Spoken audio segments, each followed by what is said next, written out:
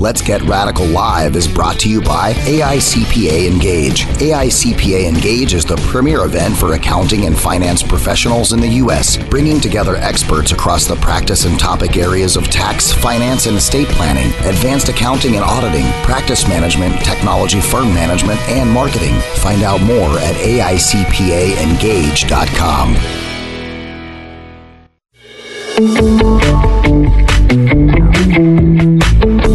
Welcome to the business show that will change the way you look at your business practice, your organization, and yourself.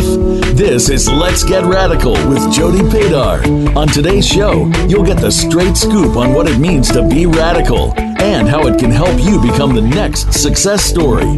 Now, here's your host, Jody Paydar. Welcome back. I'm Jody Paydar, the Radical CPA, and you're listening to Let's Get Radical. We're live here at the MGM Grand in Las Vegas at the Engage event. And it's pretty cool because I think there's like 4,000 people here and there's 360 sessions. And you could start your session this morning at 6:30 and get some CPE. How about that? A little too early for me. It's a little kind of crazy. I have to give a big shout out to Intuit and BotKeeper for sponsoring my podcast today.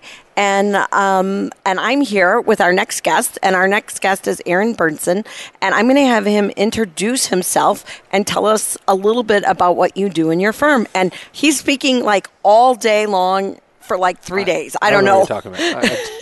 I just keep saying yes every time they ask me to talk. So my name is Aaron Bernson. I am the managing director at of virtual at Getry Marcus in New York City. What that is, it's our cash practice that we're building out, which is basically doing the outsourced accounting for small and medium-sized businesses, leveraging technology to the nth degree is how I like to say it. Really trying to find some software solution or some technological option to solve every pain point that both our clients and our staff are actually having. So kind of the goal is zero data entry by a human. Mm-hmm. And yeah, we're pretty close to that. That's awesome. And now you're speaking a lot. So tell me a little bit some of the things that you're speaking about today. Every time someone asks me that, I remember like some and not the others. But let's see. So how to build a tech stack. So kind of what you should be looking at and what you how you should evaluate it and how you should prepare your firm to actually start implementing that.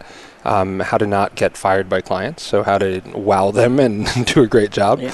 And how to kind of be that champion, that leadership change agent, if you will, within a larger organization. So my background, I was at a large top 20 firm before I came to Getry Marcus, where that's what my role was, building out the same cash practice. So I have a good experience working within the confines of a larger organization to implement and drive change forward. Oh, wow.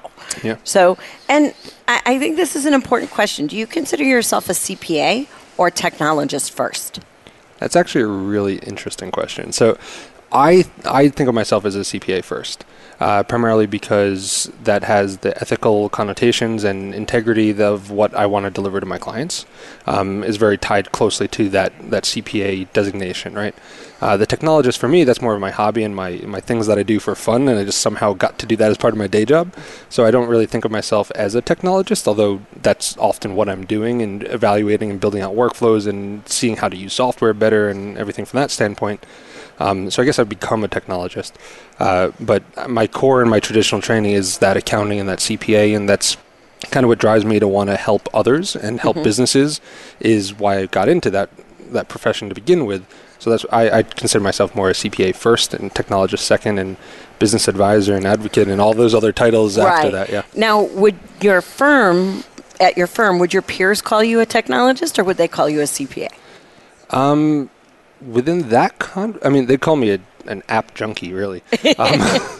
That's what they would call me. But in that context, they'd call me a technologist first because I'm the one bringing the technology to the firm, and that's the lens they see me as, is the technology guy. Right. So yeah, they'd say technology. I think that's really interesting too, because like I always say, I do practice management, not technology, and everyone says, "Oh, you know all the technology." I'm like, "No, I run a firm, and I just happen to use technology." But I think CPAs as a whole don't necessarily make that connection that you have to have technology to run a firm today. There's no practice management without technology today. Yeah, that's 100% true. I mean, I think that technology has finally infiltrated every aspect of what we do within the profession, that really, to be competitive and to move forward, you have to. Right? You have to use technology, and knowing it better than your competition is what allows you to use it better, because most people use like 20 to 30% of the software they use, and they leave everything else on the table. I joke around, it's like our brains, right? We use like 10% of our brains, and we leave everything else out there. Same thing with the technology we use in firms. So, I think that knowing it gives you that leg up. Yeah, I think so too. Now, do you think the profession is finally moving to where they need to be as opposed to 5 years ago?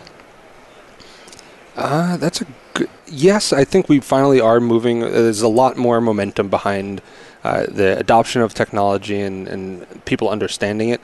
But I also think that that's a little bit of a bubble with the people that attend conferences like this, right? They understand it, and that's why they're investing in being here. Right, that's why they have 1, 2, 3, 5 people, however many people actually attending a conference like this, because they understand the value of that. But there's a tremendous amount of firms in the middle that either feel they don't have the resources to invest in it and haven't bought into it, or they're just happy going the way that they're going. And I think that's the missing ground that we haven't hit yet in the profession. You have the really large firms who are doing some really innovative stuff, throwing a lot of money at it. And then you have the really small firms who are realizing to compete with anyone above them, they have to use the technology, so they've driven it faster. Then that whole mid-market, I think, of firms is really hanging on to what they've been doing. I mean, they also typically have an older partner group who are closer to retirement right now, and they're struggling through that stuff. And they don't always have one leader, right? So a lot of times it's like 7 partners making 7 different decisions, right? As opposed to, the bigger firms typically have more of a CEO type leader, right? Exactly. Yeah. So I think that translates into then that, mixed vision and mixed messaging, and they haven't really bought in. But as a whole, I mean, I think the profession is really picking up steam and moving in that direction. I mean, digital adoption is, I think, higher than ever. I mean, everything that we do has some technology component to it. I mean, even at mid-sized firms, I mean, they're still using technology to do it, and I think it is finally picking up steam. I think it'll be a little bit longer till we have the whole profession on board with it, but I think that we're a lot closer to where we should be than we were 5 years ago. I would agree with that. Now, how do you think ML and AI and all these new buzzwords, cyber security, whatever, how do you think all of that's going to play into our space? So I think I have a little bit of a unique take on that, I guess. So a lot of practitioners think that we have to learn how to do all this stuff, how to program AI and how to use it ourselves, and all this stuff. And I think that it's going to be just like a lot of other technologies that have been developed and we use on a daily basis. It's going to be the foundation for what we do, and it's going to be what runs in the systems we use. But as practitioners, we will need to know how to use those tools and have a core understanding of what AI is and machine vision and learning and what it does, just to conceptually be comfortable with it. But ultimately, I don't think we have to know how to make an algorithm and how to actually facilitate that. It's more of use the systems. Like we send wires and ACHs all the time. How many accountants actually understand the banking system of how the money moves and the Fed and everything goes through? You'll have a few that do, but majority don't, and we trust it and we accept that it works. I think that a lot of these technologies are going to be the same thing, that's going to be the underlying engine of what we use. But do we really need to know how to do it? No, but I think it's going to ultimately revolutionize how those systems perform those functions, and then ultimately the efficiencies we gain from those. Yeah, and I think one of the things about that piece is that if you look at, I'll say, the older generations, like they don't necessarily or understand how easy the tech is going to evolve, right? So, and I think that's a big change, because I think when people adopt new tech, today there's still that misunderstanding that, oh my God, it's going to be so hard to do this tech in the firm. And yes, you need training, but the tech today, especially the stuff that's coming out of startups, is significantly easier to use than in years past, right? Yeah. No, and I think that comes from, traditionally you picked a software, you kept it for 10 years, you went through a 6-month implementation phase, and it was costly, and you had to do all this training. And that's what most of these people who have been around for a longer time, what they're used to, because that's what it was, right? So now you tell them, oh yeah, we can spin up a software. It takes 20 minutes to set it up, and then we'll go through a few hours of training, and you'll be comfortable around it, that is scary to them, right? Because they're used to days and days of training and months of implementation and costs and everything. So I think that just inherently scares right. them. Nobody believes it, right? Yeah, exactly. It can't be this good. There's no way. But yeah. So what do you think is going to be the most exciting new technology that's going to have an impact on our space? So you're the app junkie, right? So what's the app?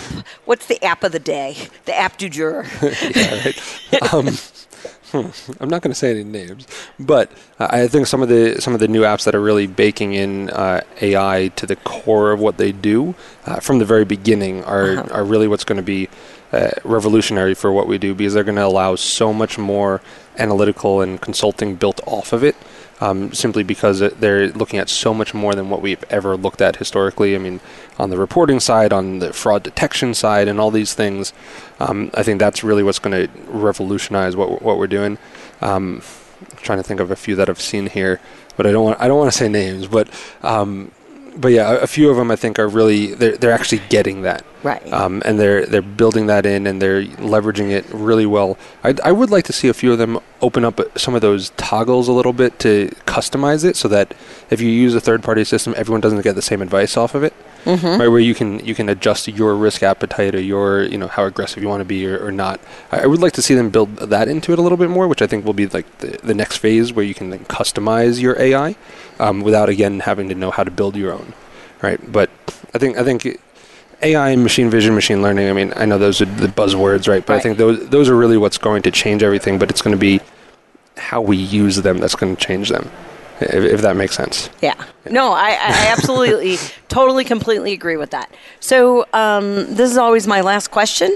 And what did you do in Vegas last night? What did I went to see Ka. Oh. I've actually been here a few times, but I've never actually gone to see it, and of course stay in the hotel. So I went to see that. That was actually a good show. Yeah, it actually was good music, good show. That was a lot of fun, and then I just went out walking the strip a little bit and enjoying the nice weather, because it was relatively cool last night. Right. I think it was only in the 90s, so it was relatively cool. But did that, and then of course did some work since since you're speaking all day long. Exactly, I got to do work sometime. I wake up and start work before the day starts, and then after the day, and that's where I fit in all the other time that I need to do stuff. But yeah. Well, this has been really informative. Thank you for taking time out of your day to join us. Thank you for having me. And we are live at the AICPA Engage event. Stay tuned for more interviews to come.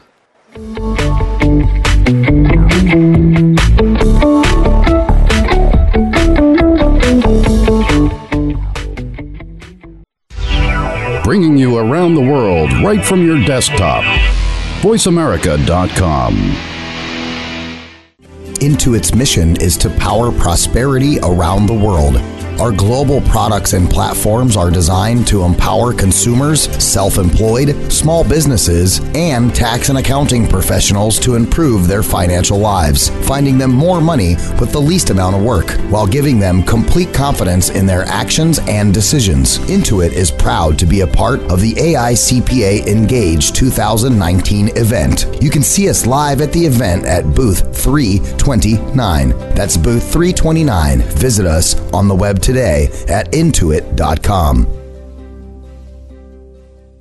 Accounting professionals all have one thing in common. We cut our teeth doing the manual bits of bookkeeping, so we all know how much it sucks. But not anymore. BotKeeper brings bookkeeping into the future with its combination of skilled accountants, machine learning, and artificial intelligence. When you start BotKeeping, you say goodbye to costly and error-prone manual accounting. Your bot extracts data from receipts, processes payroll, pays bills, sends invoices, reconciles accounts, and so much more.